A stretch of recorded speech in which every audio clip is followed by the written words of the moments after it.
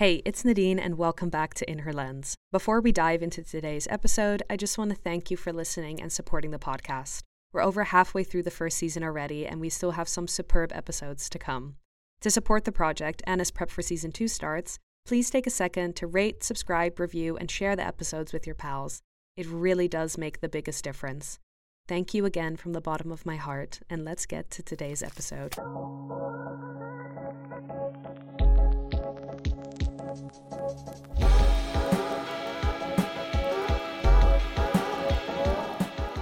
Adina Dansinger is a Korean-Polish first-generation American filmmaker.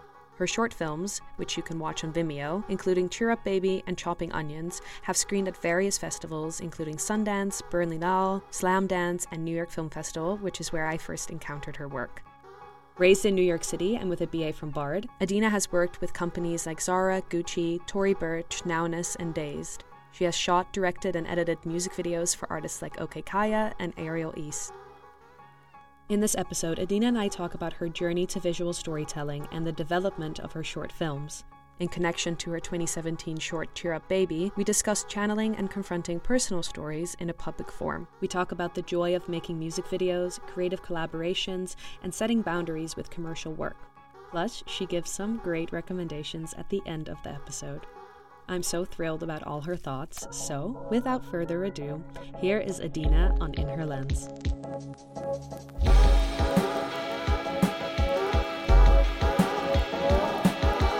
Thank you so much for coming on In Her Lens. Welcome. Thank you for being here. It's really such an honor because I watched one of your films, I think 3 years ago now, almost, called Cheer Up Baby, and now here we are. So I like to start every episode to talking about the most recent film that you've seen and then a couple of thoughts that you have on them or on it. Well, I just want to say thank you for having me. And it's interesting to talk about work right now, where it feels like it's been such a slow period, but I will try. I was not watching movies for a few weeks because I was just, I can't sit still at all. But the last movie I rewatched was Good Will Hunting. Oh, really? I was showing it to someone who had never seen it before, and I was like, you have to watch this movie. And they gave me this whole explanation about why they didn't want to see the movie. And I was like, this is exactly why you need to see the movie. Just like smart and skeptical. And I was like, okay, cool. And we didn't get up once. I didn't look at my phone. It was just, one of those pure movie experiences that is very hard to have right now. Right. To not feel the urge to see what's going on your phone, or to just like get up and go use the bathroom, which is like a bad thing to say as a filmmaker, but it's just like an attention span thing. Mm-hmm.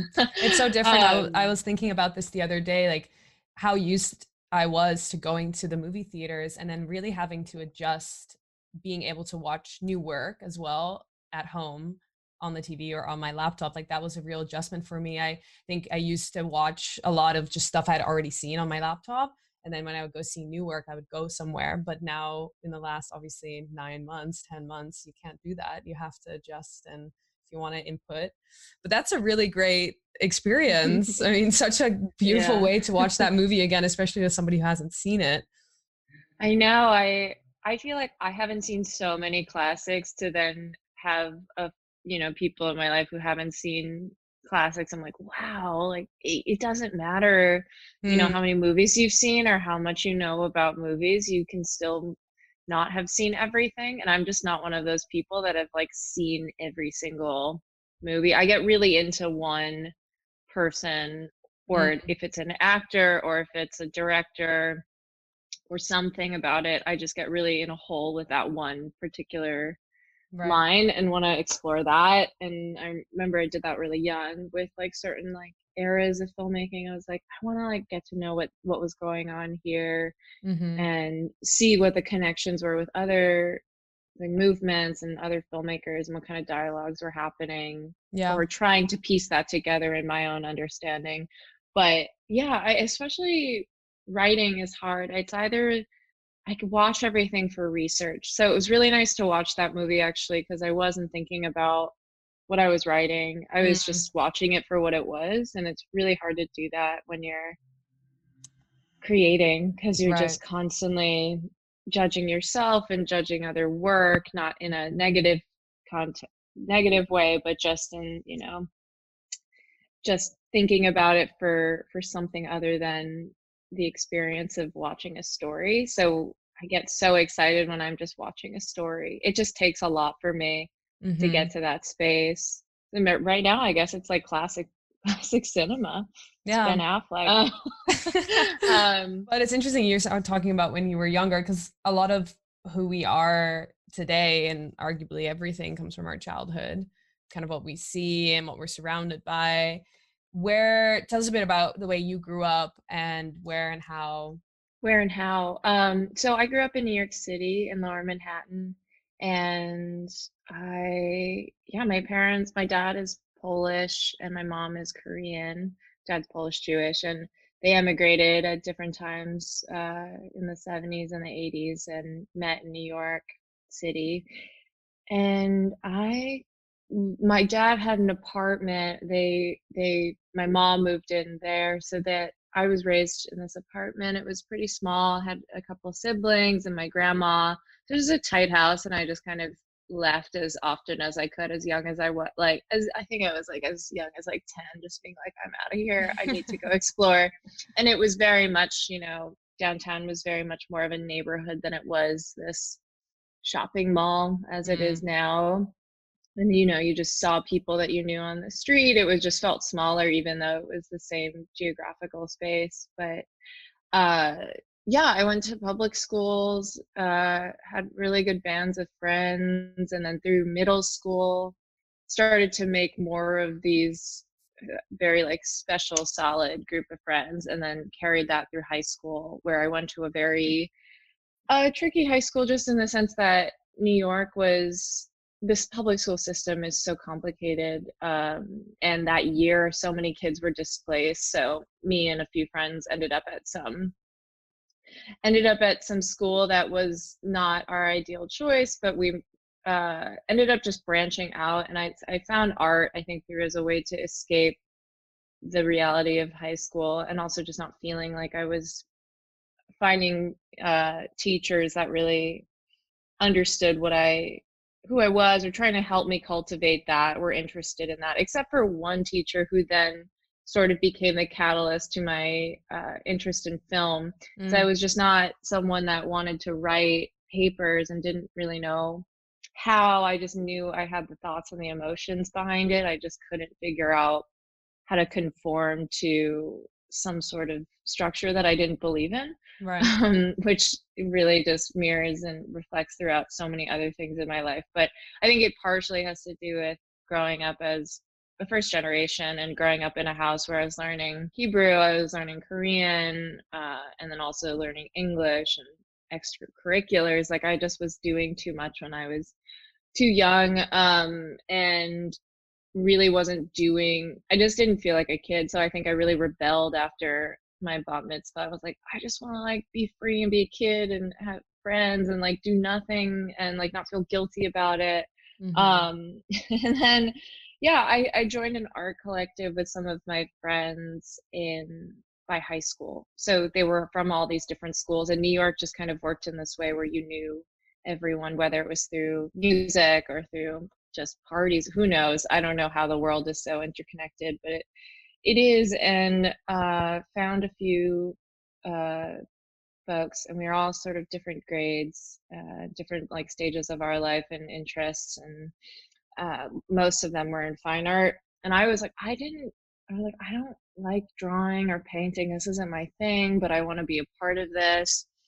And so my dad had a big photography background, and so I'd always kind of be surrounded by his photographs, and was like, oh, I really like photography. I like taking pictures.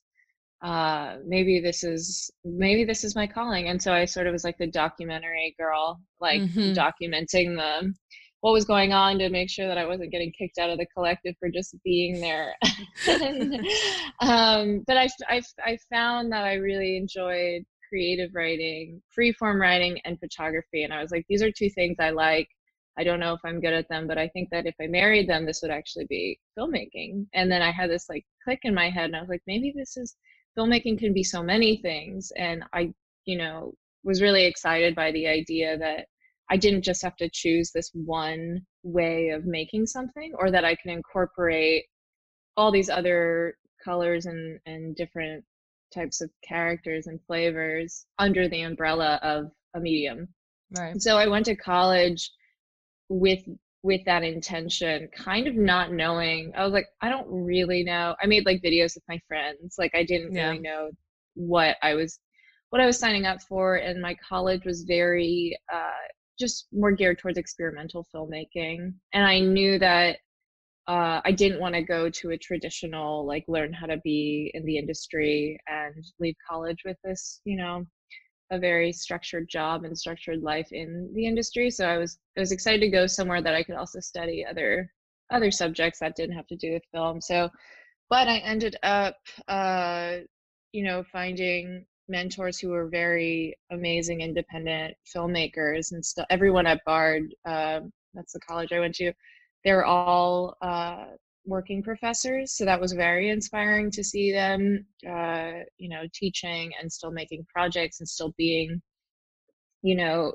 in the process of creating, and all of the confusions that can come with that. Even if you've reached points of success, you're still working through things like everyone else. So it was interesting to be at a school where that was the energy, and it wasn't just this like the way I grew up. It was very like, teachers are right, teachers are going to tell you how to do things. It's like a very, like, I don't know, to me, not the most productive learning experience.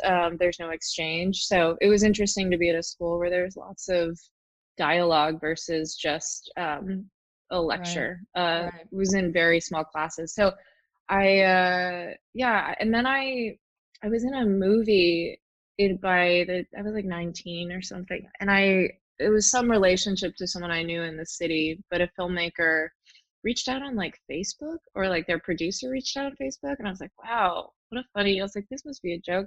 And it was shooting right it was shooting right by my school.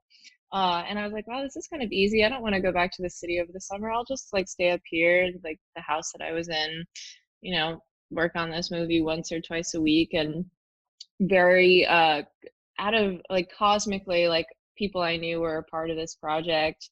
One of my best friends was the main character. So it was just like a really fun, interesting, I didn't really want to be an actor, but wanted to look and see what it was like to be on a film set. And that was really eye-opening, because it was a very low budget feature that was all improv, very small crew, felt very like something I liked the spirit of it, and I didn't really understand how hard it was, just being not in the position of a director or producer at the time, but just being like, this is possible. Like I like this, and I know that you can do things in your own way if you get enough people together that believe in the project. And that person became sort of a mentor, friend, and now is a very good friend, but really helped me sort of understand and keep one foot out of the door of the institution, which is something that I was always very conscious of, being at a very, you know, closed circuit school in like the, you know, upstate New York, not really having much resources and tools and different landscapes to explore. Not to say that is an excuse for not being creative, but it does do something to the mind when you're not being exposed to, you know, something like New York City, where you see different things all the time and there's so much kinetic energy. So to have someone that was like, you can still, you know, don't limit yourself to like educational.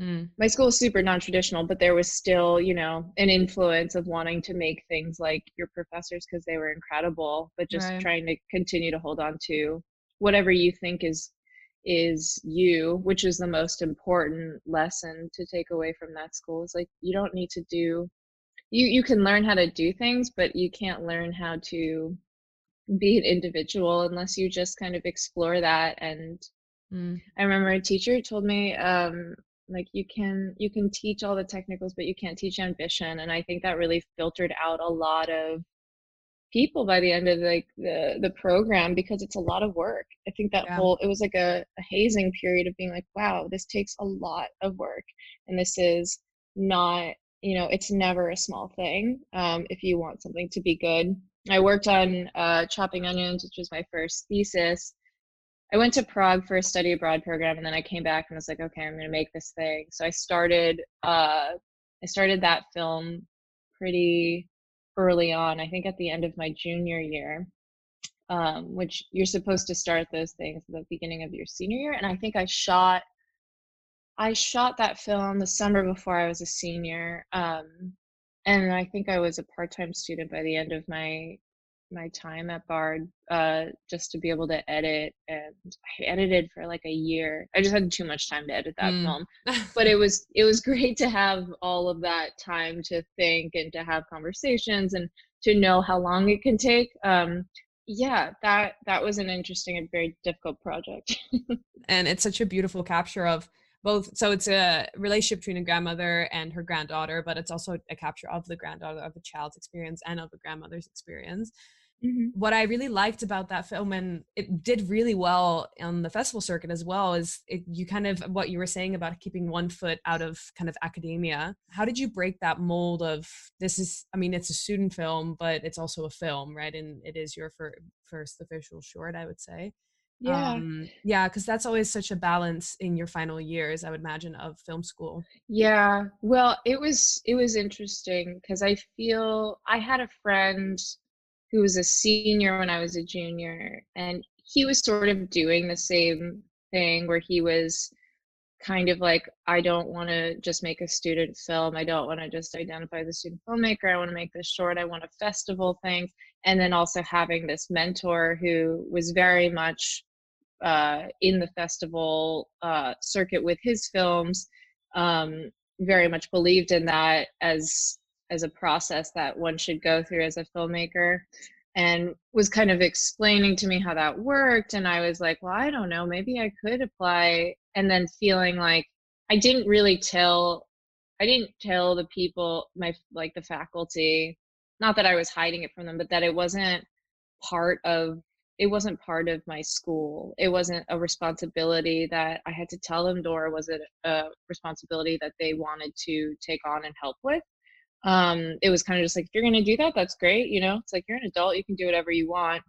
Um, I didn't, I didn't apply for any of these things as saying I was a student filmmaker. For Hmm. some reason, I just felt that I didn't want that to be part of I didn't want that to inform the piece, and just to see if it could exist as any other film that was being applied to Hmm. these various festivals.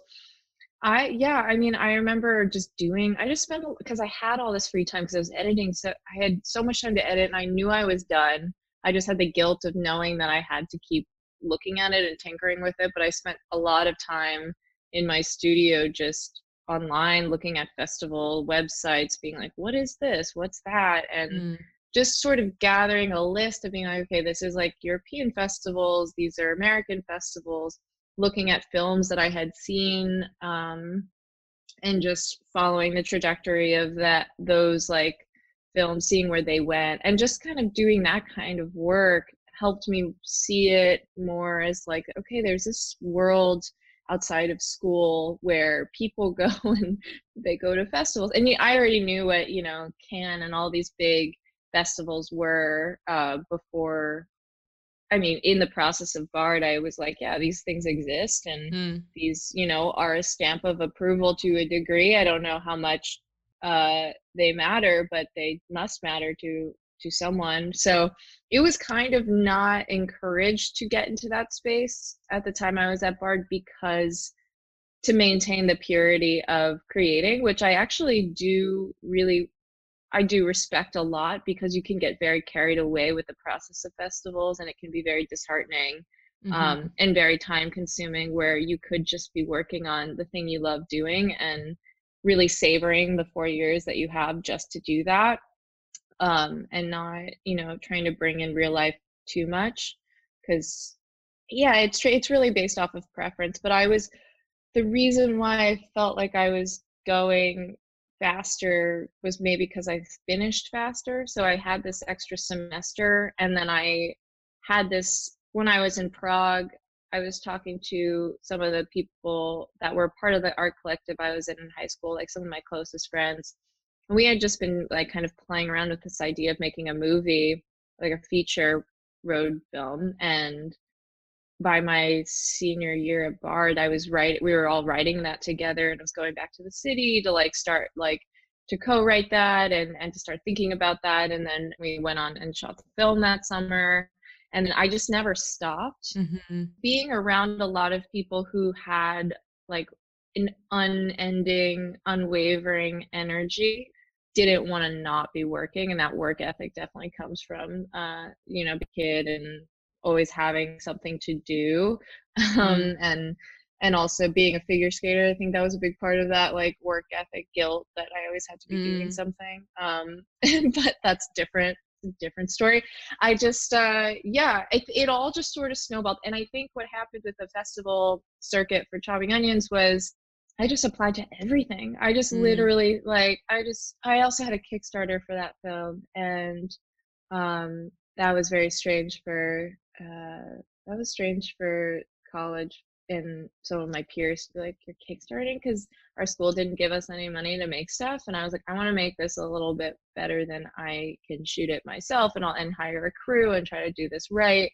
And then my friend who was a year above me shot my film and taught me a lot about how that worked. And his partner at the time, who was also a bit older, taught me how to make a film in lots of ways. I owe it to so many friends of mine who are all making very cool, interesting, and weird work. Not weird, but some of them, to the education that really like supplemented the college experience, to know that I could just try things and just see what would happen.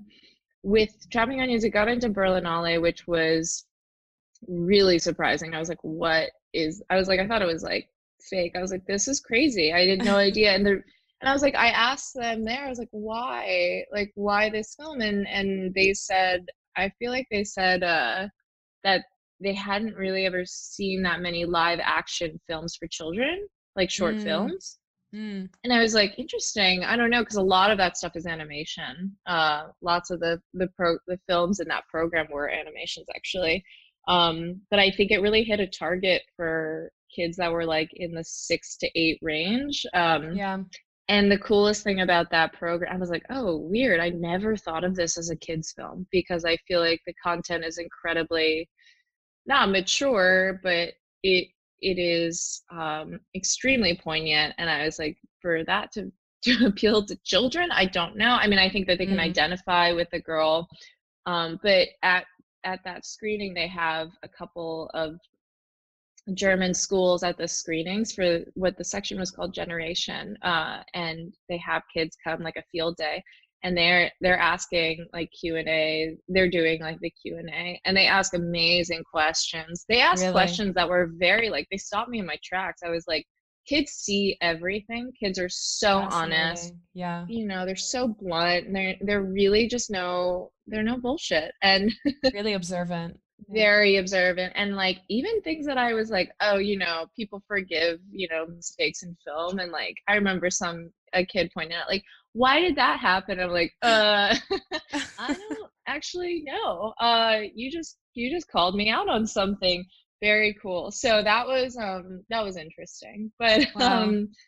And then from one film that has a run, it helps with the following. So it just helps people see that you've made stuff. And I don't really know to what extent, I don't know any more else than that, but it's just about continuing to make stuff. Yeah. And Cheer Up Baby was sort of I just needed to do something a little bit harder, because I felt like I was being pigeonholed into this thing where it was like sweet and soft and poignant and nice. And I was like, I really like all of those things so much, but I have coming out of college and having all these other different emotions to deal with, I was like, oh, there's something else I haven't tapped into yet, and that will be this film. Cheer Up Baby is your second short, and it's about a woman who gets sexually assaulted on the subway in the New York City subway, and kind of the ensuing processing and experiencing the world after an experience like that.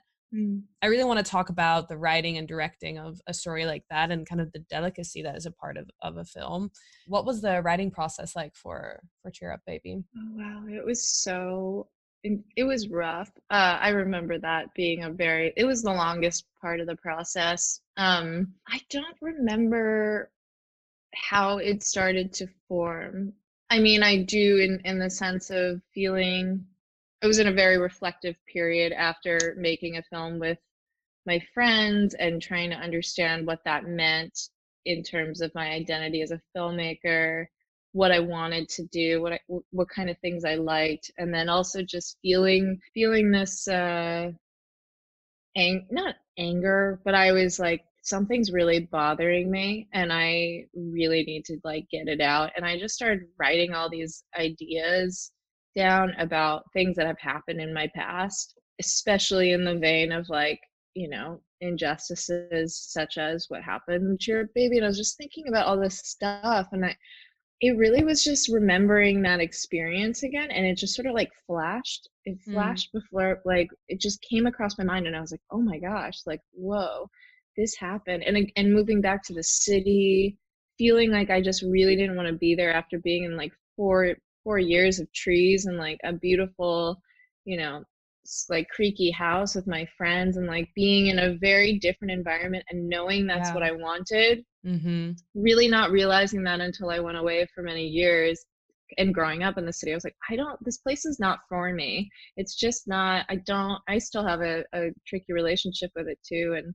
And in terms of the environment. And I was like, this place just hurts, it hurts to walk around. There's just moments where I was like in the subway and like the train would come by and I'm just like, oh my gosh, like not again. It just feels like I'm like sinking. And I was like, what is this? What's going on? And it really kind of started, the film kind of started as this like this letter to the city about how maybe just like disappointed I was in that feeling, or something. I was just like, oh, I need to write this out. The aggression of the city really is just something I need to get off my chest. And then from there I was like, well, what is the story?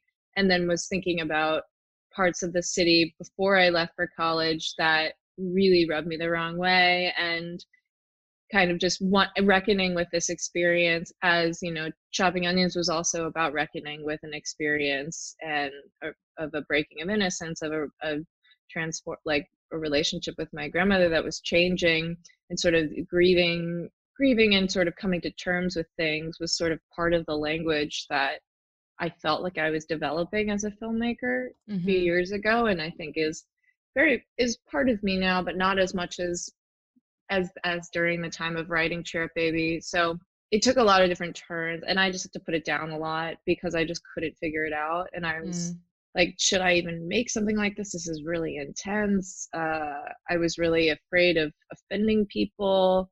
Didn't really know how I wanted to tell this story. There was just so many different conversations I was having with women, friends of mine, that I was just like, well, how do you tell a story like this without being too much or too little? And finding this space in the middle of that, and where does it start? What is the timeline? And I thought a lot about what is the timeline you see this person in, especially for short films. I think that's kind of the first question I ask myself is, what is the time frame? Is it an afternoon? Is it a week?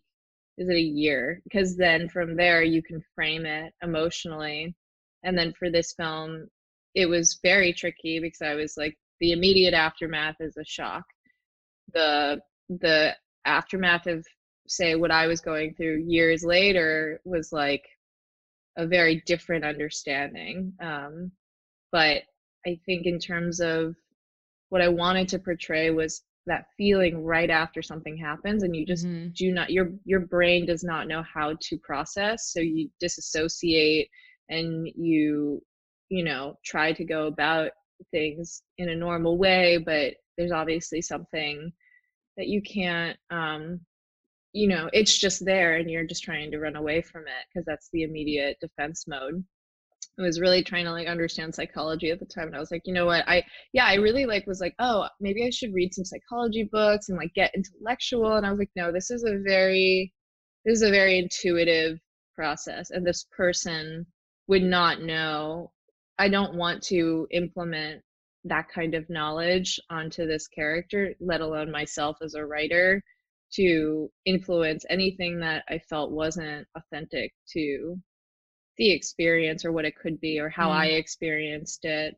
And yeah, so I also come from a dance background, and I think a big question that an interesting intersection of movement and touch was that. And I was like, okay, well, dance will become another element of another layer of how to talk about movement. And I've always been so interested in the way that how intimate dancing and contact improvisation especially, which is at the beginning of the film, how how safe it is when you're in, how safe but how intensely intimate it is. You know, it's a very like, you're, the whole experience of that, you know, it's about trust, it's about the transference of weight of another person or multiple people, and all of that is so symbolic of something very tender. So I really wanted to honor that and showcase that. And the teacher in it is the teacher is the teacher I had in high school, who sort of changed my life in dance and also just in spirituality in so many ways. She's just such a light.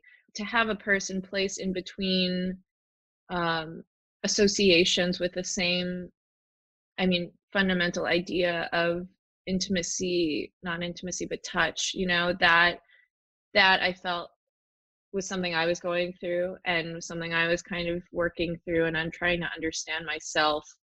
It felt so delicate. It felt like a feather. If I had like gotten it wet, it would have just like completely just gotten ruined. And I was very like, okay, well, if it does, Mm. and I was like coming out of a project that was so improv heavy that I was like, I need to try to do something Mm. really structured. I think this is more like me, to have a plan, and wanting a plan and knowing that I could execute that with different kinds of compromises, but not compromises in the story or the character. The shoot itself, I mean, I worked with a lot of friends, but the DP I worked with, Mia Henry, she reached out to me after a project I'd done with Mickey Blanco. So that happened before, I guess. Yeah, there's a whole like other side of commercial slash commissioned work that started to happen after Chopping Onions, that was splitting me into two different ways. And I think another reason why I did Cheer Up Baby was because I wanted to just do something that was mine.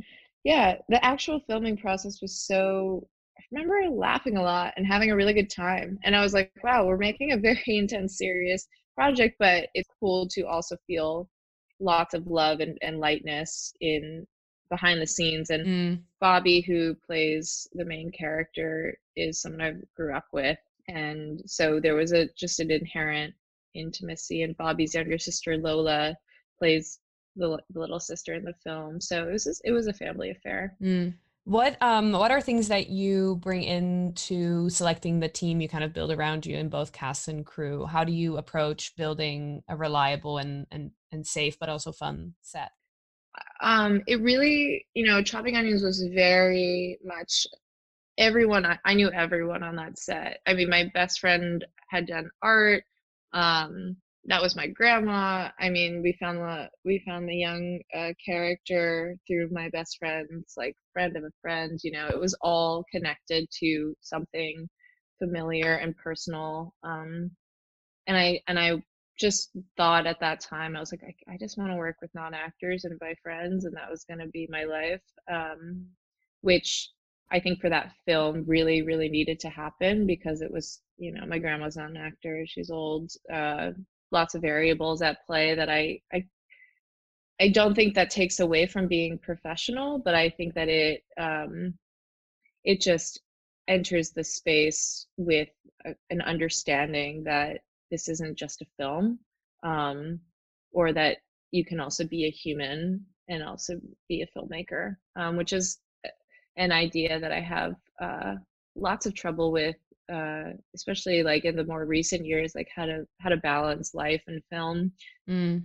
I like working with people that I know and that I'm friends with. Lots of my friends are in film. I'm very concerned with like making sure that it's a good, fun, enjoyable set, even though it can be hard. It's like you're all here. It's not a job, it's a passion project. And, you do this because you want to have a good time.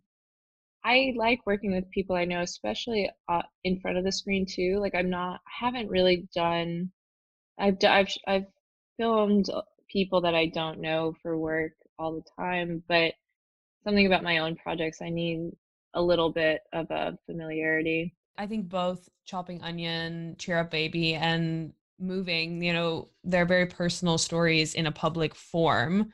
And that concept in and of itself is kind of daunting and very vulnerable, and it's a thin line to balance on. What is kind of your relation to the more personal, the more universal, and writing that kind of thing? Yeah, it is really vulnerable. And it's funny because I'm really not I remember the reason why I quit skating was because I didn't want to be on stage. Like I just like didn't want to be on public display. Mm. But now I'm making all these very personal projects. I think a film, no matter what, takes on its own life and becomes, oh, this is a film. I have to look at this as a film. I've chosen to fossilize this experience as a film, or a version of Right. one of the many fossils of it is now a film, and this is just the version I'm handling right now. And that's I think it's not so much about needing to get something off my chest so much as I feel that it's not just my story, and that's why it's it's something that I feel like I can share with people, because I feel like it's like maybe moments of my life where I thought it was my story. It was like I feel very isolated by this. I want to release this story like from me to like connect with the world, because I do think that Mm-hmm. people Yeah. have had this experience before, in maybe not with the same character and the same environments, but the feeling is there. And this is an interpretation, one of the many Mm-hmm. of this experience. Similarly to Moving, I was like, everyone's been here before. I feel like people can relate and connect to this. Not that I think it's like I'm making this for the people, but I do feel like I'm not making something thinking that it's not going to translate in some universal way. And that's always the goal, Yeah. with making anything for me, is that it's relatable.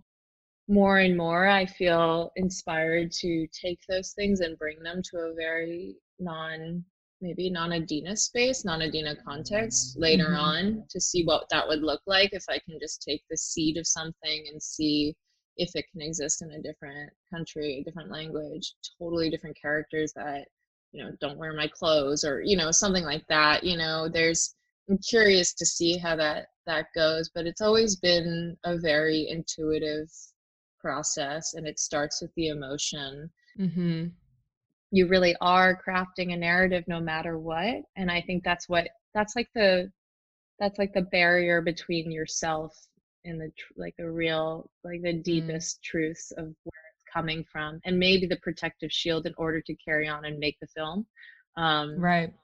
I mean, yeah, there's days where I'm like, I really just want to adapt a book and see what would happen, which is interesting to me. That wasn't years ago. I was like, I wouldn't know how to do that. But now I'm more, my mind is expanding a little bit more, not wanting to just talk about, it'll always be you, like in whatever, if it's Mm. a character, if it's a color or something, it's always going to reflect you. But I remember recognizing myself in the work in Cheer Up Baby, and how she goes on to experience the world. And I think one of the biggest things that really captured me is the pacing of it and the rhythm, and kind of feels like a steam train that's like barreling ahead and then just like fully stops, and you just have breath, and then it goes again. And I think also living in New York, that kind of, I related to that. How do you begin to kind of find rhythm in a new work? that's a cool question. I think with that one especially, I was thinking a lot about the body's sounds, the breath, and all, and just playing with breath. That was sort of the first thing. I was getting very breathy in that film. I was like, it's all about breath. I wrote so many lines about like she breathes heavily. Like all of that is in there. It's always in my work to talk about breathing. And whenever I hear it when I'm editing, I'm like, oh wow, it's such a wonderful tool, and it just comes from the body. I think that's so not something that can be overlooked, especially with the stuff that I like to create, which is very much about physicality and movement. And that happens a lot in moving too.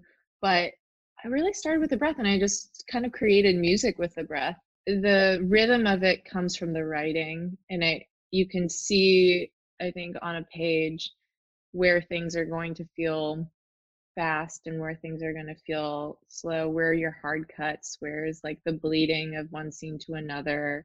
All of that stuff was very much written into the piece. And I think something very important to this one was everything bleeding into each other. So no scene really, except for maybe once or twice, do you really get a hard cut from a scene to a scene. Because I think the idea to sort of blend all of these experiences for this character was really done in the sound. Mm-hmm. I was also very resilient to using music so much, like any non-diegetic music, because I just felt like I would be cheating and over manipulating this experience. There's very little music in it. It's this album that Caroline Polachek made many years ago.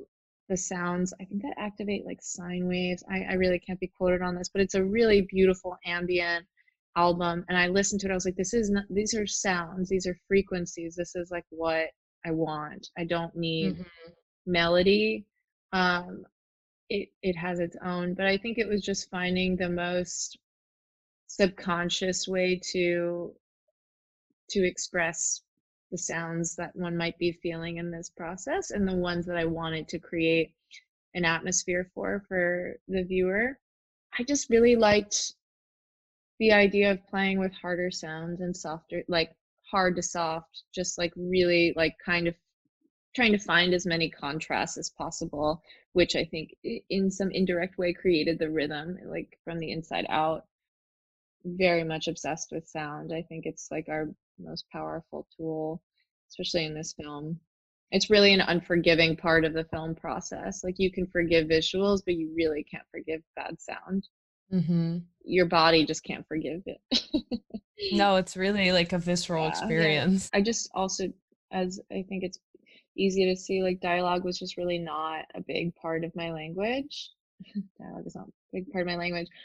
It wasn't for that film. I didn't know how to make it part of the language of the film. So, a lot of it was in the atmospheric sounds and the subconscious or the subliminal sounds. That's what I would call it, subliminal Mm-hmm. noise. And I think rhythm is a good way for us to transition into talking a bit about music videos, because you've directed a lot of music videos, and specifically a lot with OK Kaya, Kaya Wilkins, who's a Norwegian and American musician and actress as well. And you had a longer creative partnership with her and done a lot of her music videos. What does your process look like when directing music videos? Where do you begin kind of to build a concept, and what is your relationship with the artist in doing that? Yeah. Um, that collaboration is particularly special, and one that I haven't had with anyone says it, any other musicians. I think the first thing to say is that it's so different and it's so different from narrative, my process.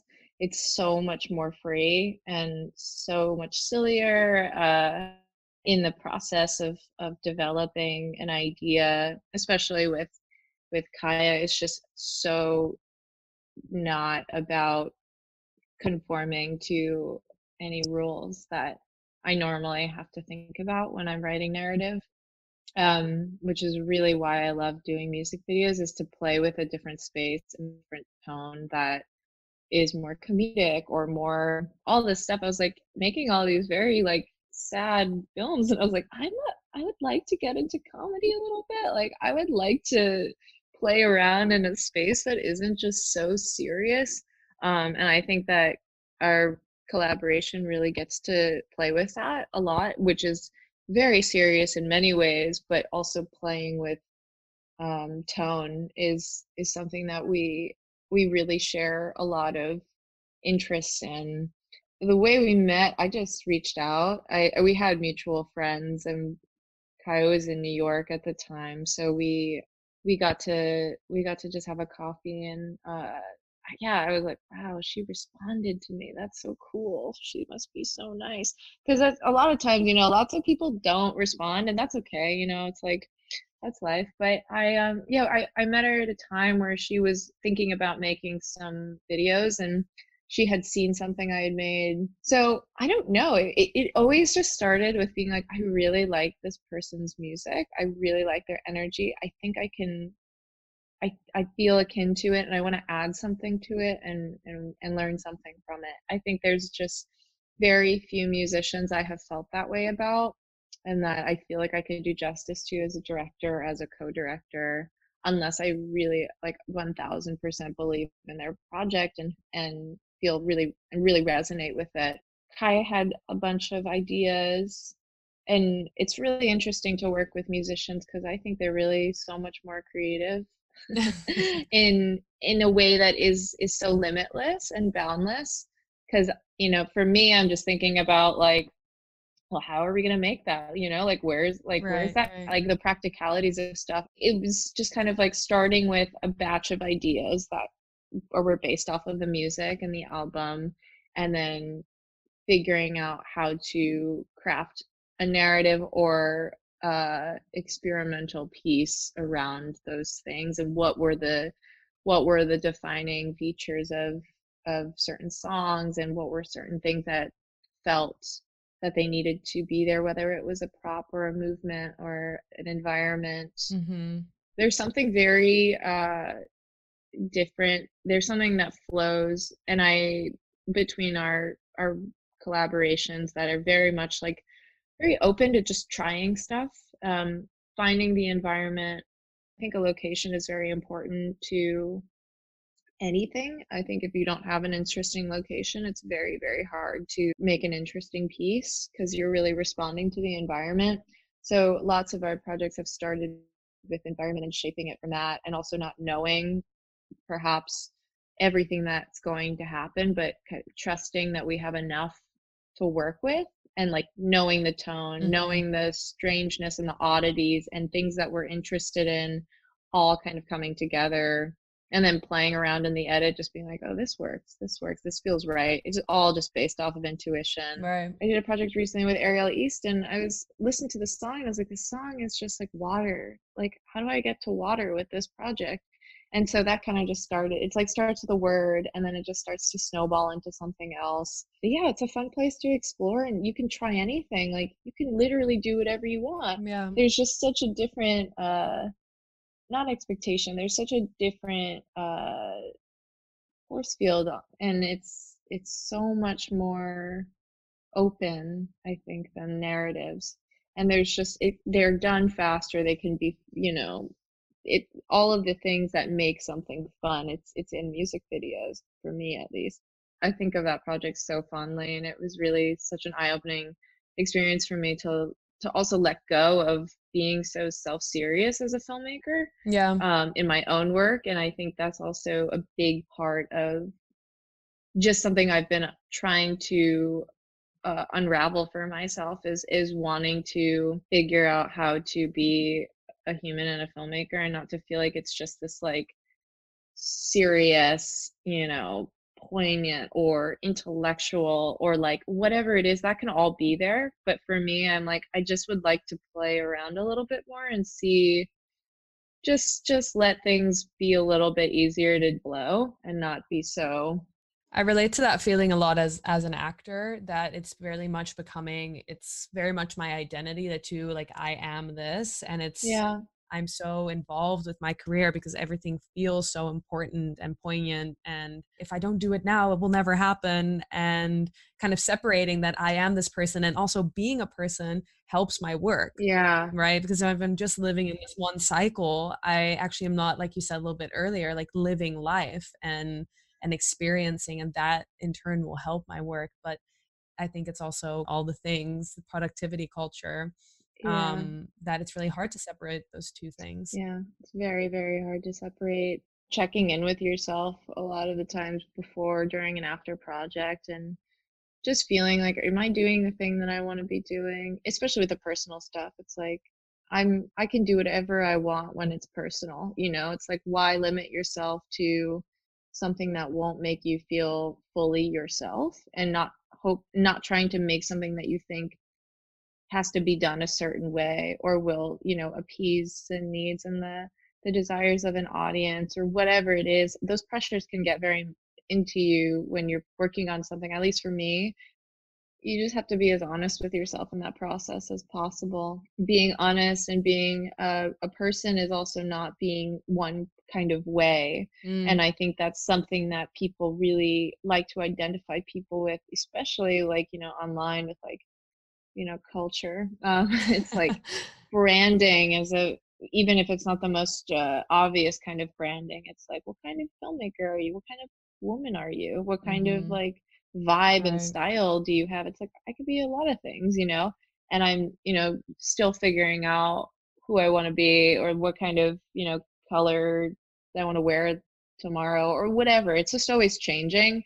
And so Yeah. it's an interesting space to not care too much, especially now. You know, it's just like no one's really looking, so Yeah. you're just like, I'm just No. gonna play around and like see what happens, not put too much Right. pressure on myself.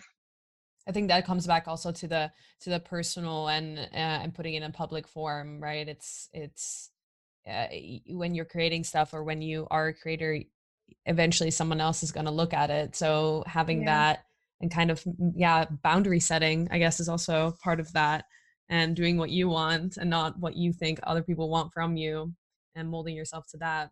totally, totally. So talking about that, let's talk a little bit about commercial work Yeah. and doing work for hire. What are your kind of biggest takeaways from doing commercial work? And for example, I know you did a video for Zara or for Gucci.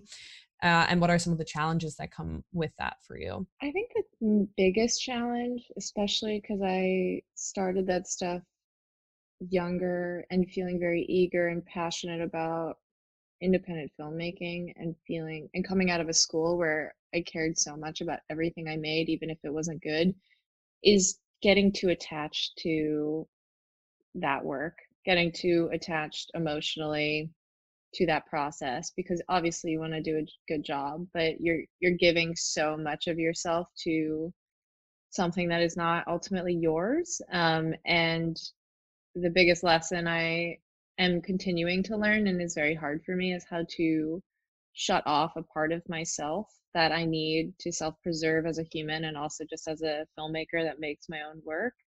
What I don't know what that means all the time, but that could be in just aesthetic, or the level of empathy, or like all this stuff. I just have no, you know, constantly reminding myself there's a distinction between a job and my personal work, and wanting that distinction so that I can do both of those things well.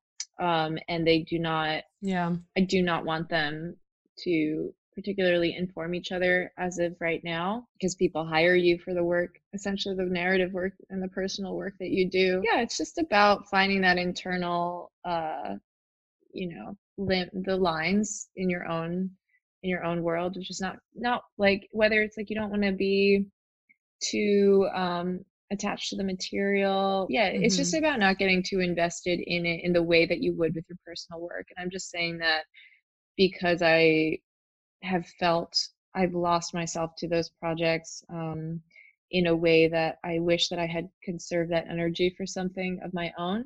Not to say that I don't believe in them, they're just a very different kind of process. It's an interesting space to continue to practice, you know, the craft, continue practicing how to be on set. What is that like? Like usually these are nicer equipments than you're using on your own work. Like playing around is also something that you can do in those spaces that sometimes you can't afford to in your own work. And so sometimes, you know, you can try something out, even if you have like lots of free time on set that day. You're just like, let's go like try this thing, and you're like, what does that feel like? similarly with music videos too, it's like trying out funky things and seeing if you can apply that back to things that feel a little bit more rigid. Yeah, it's a complicated relationship, and Yeah. I don't know where it's going to go for me. Hmm. But it just has pros and cons, you know. It's like I'm grateful to have work when it comes, but it can also be very difficult to balance with the work that I want to do. It confuses my sense of self.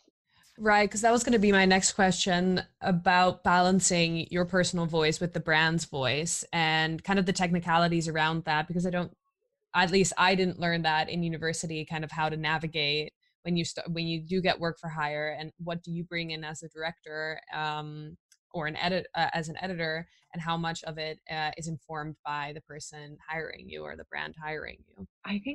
I don't particularly identify as having like a very distinguished aesthetic in visuals. Like I would say it might be more tonal for me.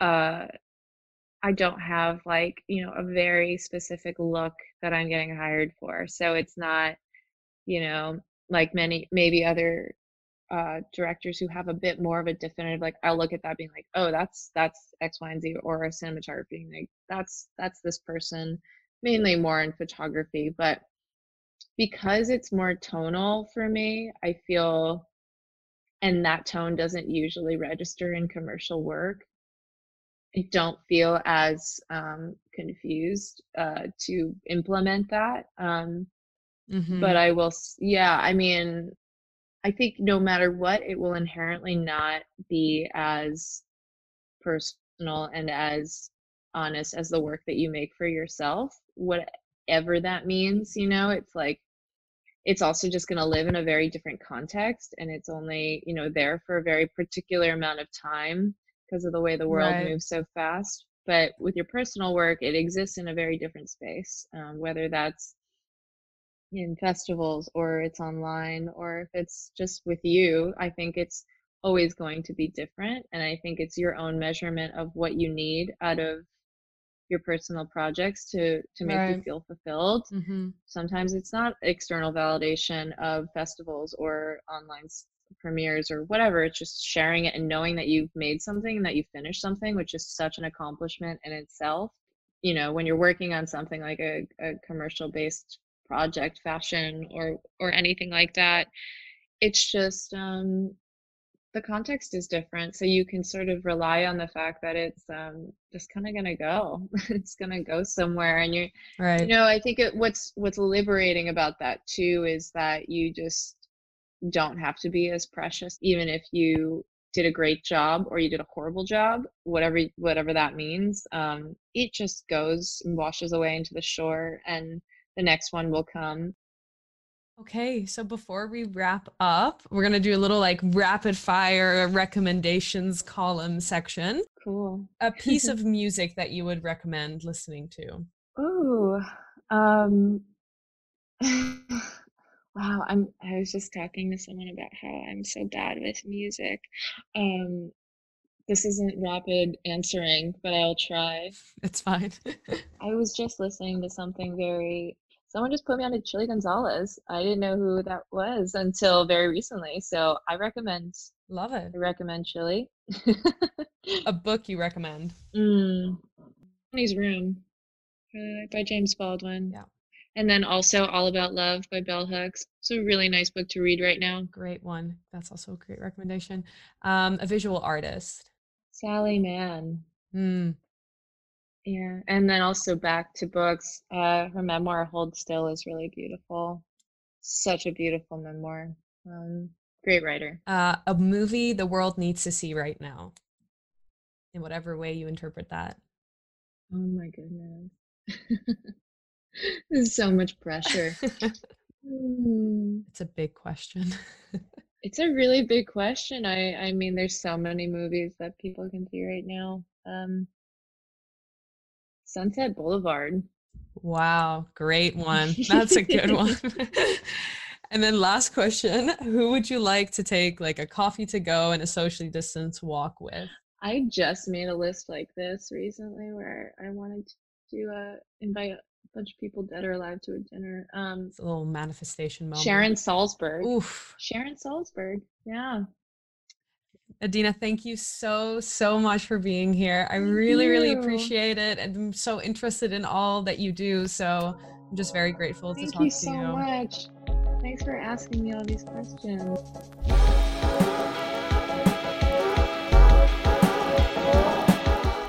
You can watch Cheer Up Baby, Chopping Onions, OK Kaya's music videos, and much more of Adina's work on Vimeo, YouTube, or her website, www.adinadansinger.com, all linked in the show notes. Don't miss an episode, hit that subscribe button, and stay tuned for sneak peeks on the podcast's Instagram @InHerLensPodcast. Till next week, stay safe and healthy. Bye-bye.